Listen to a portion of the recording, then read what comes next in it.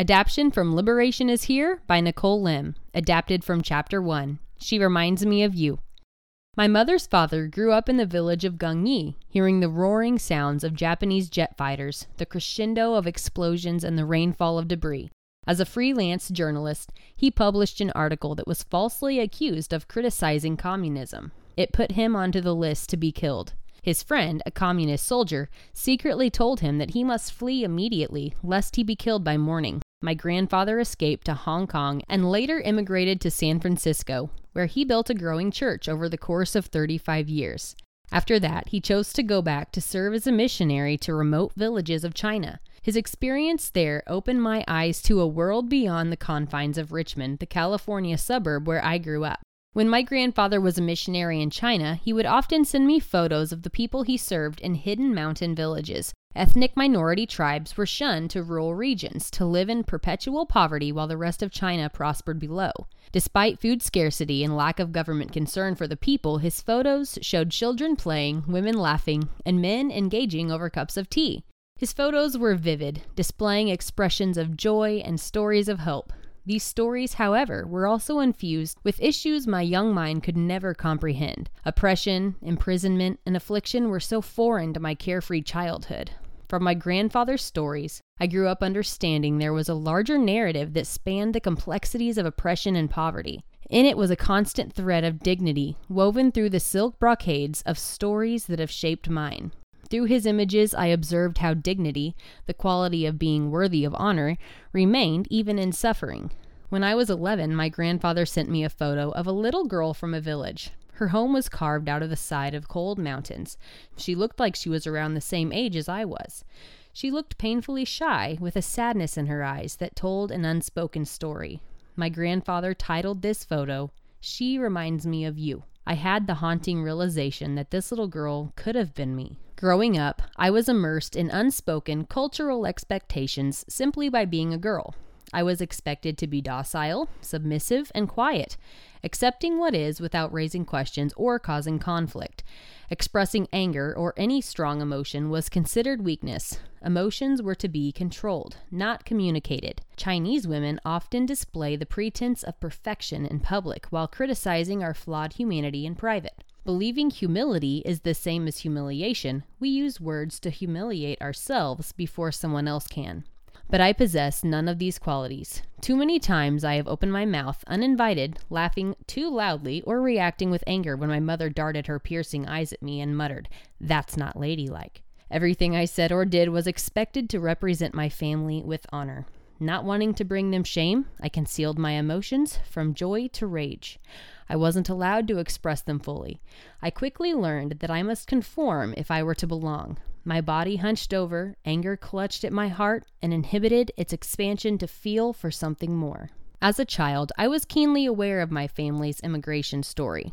My grandparents escaped war, famine, and poverty in pursuit of new opportunities for generations to follow. I had no choice but to succeed in order to keep our family out of poverty.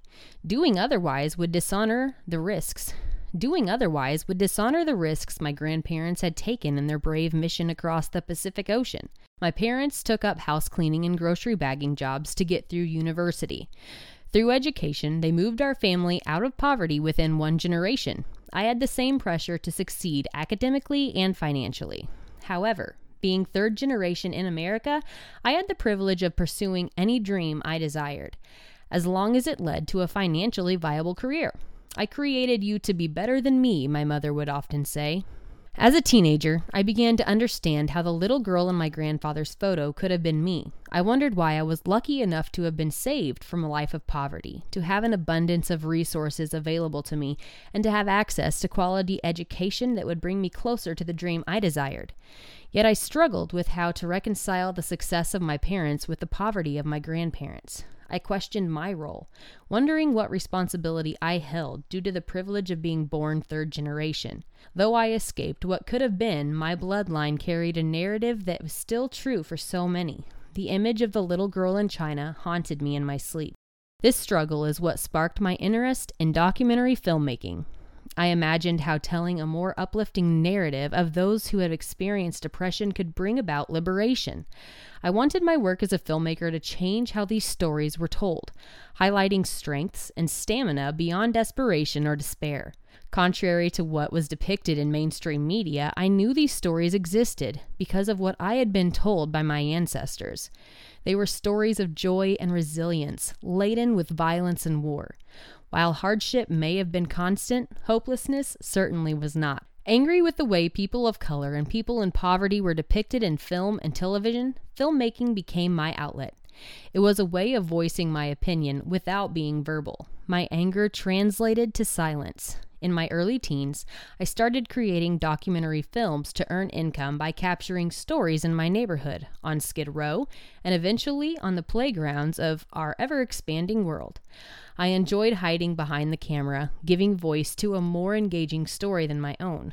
I was incredibly idealistic, hoping that my career in filmmaking could cast light on the untold stories of the world. But as I listened, I discovered that it was more than my small heart could hold. I listened to the child in Los Angeles foster care system as she described the captivity of repeated sexual abuse after moving from house to house. She fought back tears in an attempt to prove that the abuses of power could not take away her freedom.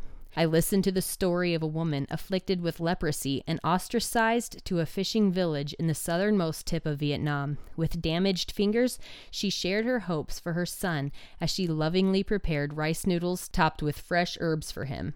Her son, however, did nothing to support her health in return. I listened to the teenage girl who escaped the brothels of Kolkata as she expressed her gratitude for freedom to work where she chose. She served me chai, sugared to perfection. With both hands extending the tin cup to me, I saw that her golden bangles hid freshly cut lines of dry blood. While every story of pain beckoned me to enter in, I dared not. For me, capturing these stories was a way of hiding, disengaging from my own pain, and connecting with someone else's. As they cried tears of sadness, I refused. Showing my own emotion was weakness, I had been taught to believe. At the same time, I viewed the people as incredibly strong for being able to do so themselves.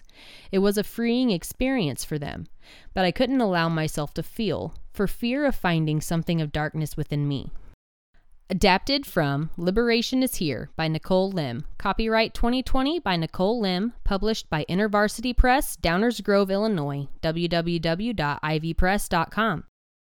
Nicole Lim is a speaker, educator, and consultant on leveraging dignity through the restorative art of storytelling. She is the founder and international director of Freely in Hope, a nonprofit organization dedicated to equipping survivors and advocates to lead in ending sexual violence through their rewritten stories. Nicole graduated with a degree in film production from Loyola Marymount University and is currently pursuing a master's in global leadership from Fuller Theological Seminary.